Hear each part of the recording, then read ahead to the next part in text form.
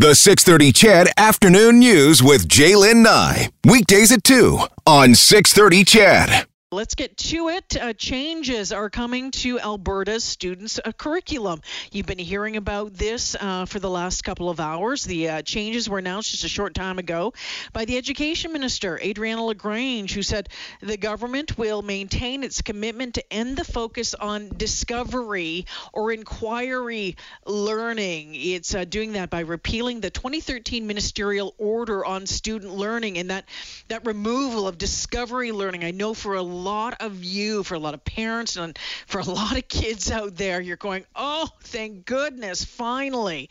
LaGrange saying the new curriculum will place an emphasis on essential core knowledge, evidence and fact-based materials, and focus on literacy and numeracy as foundational elements. Alberta's future curriculum will focus on developing foundational competencies. It will include a social studies curriculum that is taught without political bias, offering an objective understanding of Albertan, Canadian, and world history, geography, and civic literacy. It will have financial literacy as a mandatory element woven throughout the entire curriculum, and it will teach consent as an essential part of the health and wellness curriculum. As well, it will be created through a reform process that begins by determining the key knowledge and skills Alberta students should possess by the time of their high school graduation. So back in 2016, so this has kind of been going on and off for the past number of years. Back in 2016, there was a curriculum review that began under the former NDP government, which involved all grades. When the UCP came to power, that review was put on hold while it did its own review. In August last year, a 12-person independent panel was appointed by the government to develop this new school curriculum for K to grade 12 students. Well, at today's news conference, LaGrange discussed bias in the current social studies curriculum, and she brought up that word bias a number of times throughout this news conference. But I wanted you to listen to something, okay? Because when she was pressed on it by reporters, she pretty much told them that she would get back to them. Take a listen. You mentioned bias in the current social studies curriculum. Can you say one specific example of current bias and how it will be corrected? Pardon me. Yes, in the curriculum, I had numerous parents send me evidence of bias that was being taught to their children, sometimes within an exam piece, and happy to provide that as follow-up information, and I will have my press secretary reach out to you with that. As far as how we will correct it, it's up to teachers to then put, they're the ones that are actually implementing the curriculum. They're the experts. They're the ones teaching it to our students. It's up to them to use their professional discipline to ensure that as they present curriculum to our students, that it is presented in a biased, fair way, putting out all aspects of a particular issue. And that, the expectation is that they will present it in that manner. And I have spoken to the Alberta Teachers Association on this point, and they're in agreement as well. I didn't really get an answer to that question. What is the specific bias? Like you said, you'd send me something, but I'd like to get at least one topic that is biased out here publicly during this news conference. What is wrong with the social studies education that you want to correct? There are the social studies, the way it's presented in certain classrooms by certain individual teachers. There have been actual examples of bias shown. And as I said, I would be happy to provide you specific examples of it. But again, they're specific to individual teachers that are utilizing the curriculum in a way that creates bias in the classroom.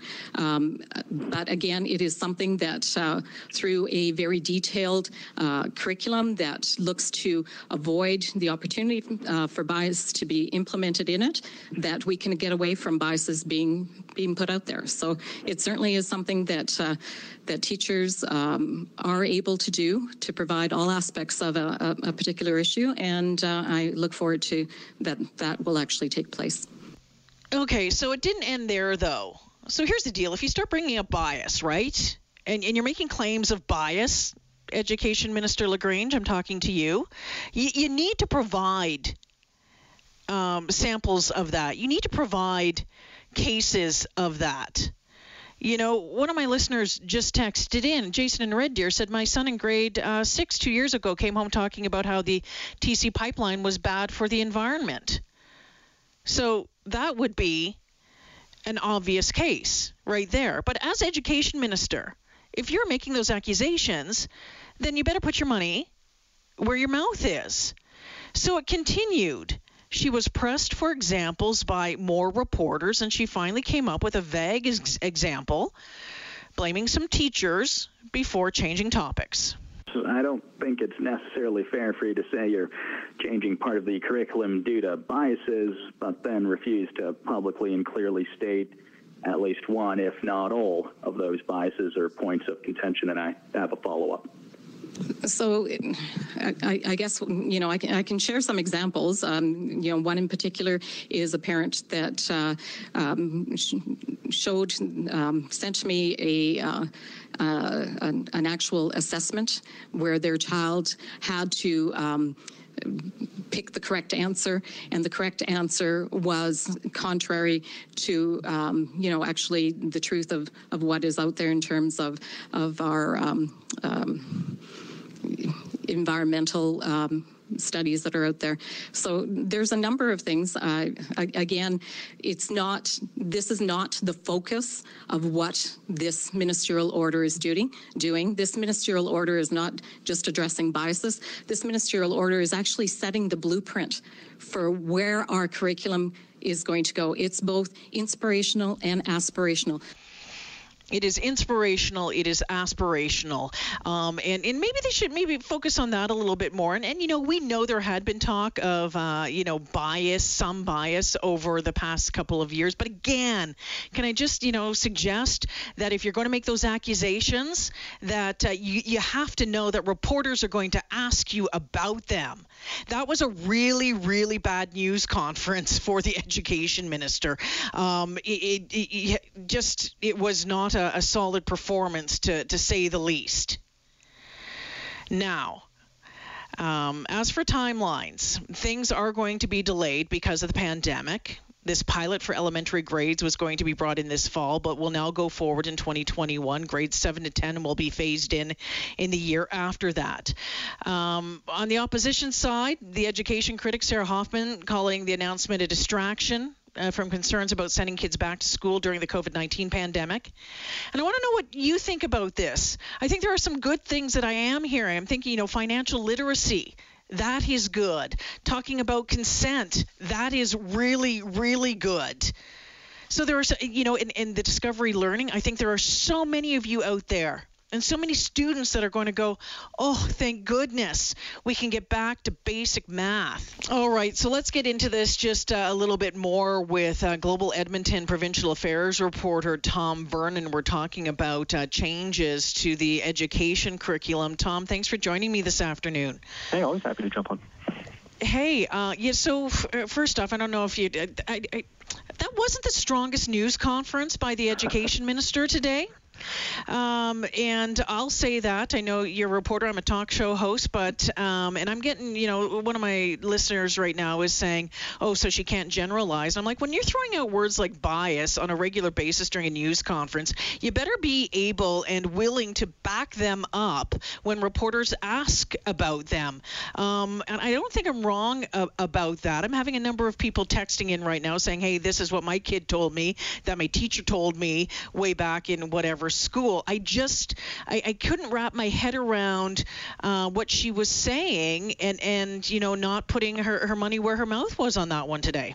Yeah, and so she was in the UCP government, and they were doing this when they were in opposition and during the election campaign, accusing the NDP of inserting bias into the new curriculum. And then she came out and said it again today, look, we're not going to allow bias in here. We're going to take bias out of the classrooms and ensure that that is not taught. Now, when asked for specific examples, she did not provide any. Like, it was clear. She did give one vague answer about you know, something to do with the environment. She wasn't very specific whatsoever. Now, we were sent a number of photos of concerns raised by parents to the education minister after the fact of using lessons in classrooms, but this isn't tied to the NDP curriculum, though. This would be in the existing curriculum. So moments of teachers doing lessons plans that parents disagree with and aren't comfortable with and don't feel that their children should be going through is not tied to the new NDP curriculum, though, right? So that's where kind of the disconnect is, where they're talking about how some teachers have chosen to teach what is in the current curriculum,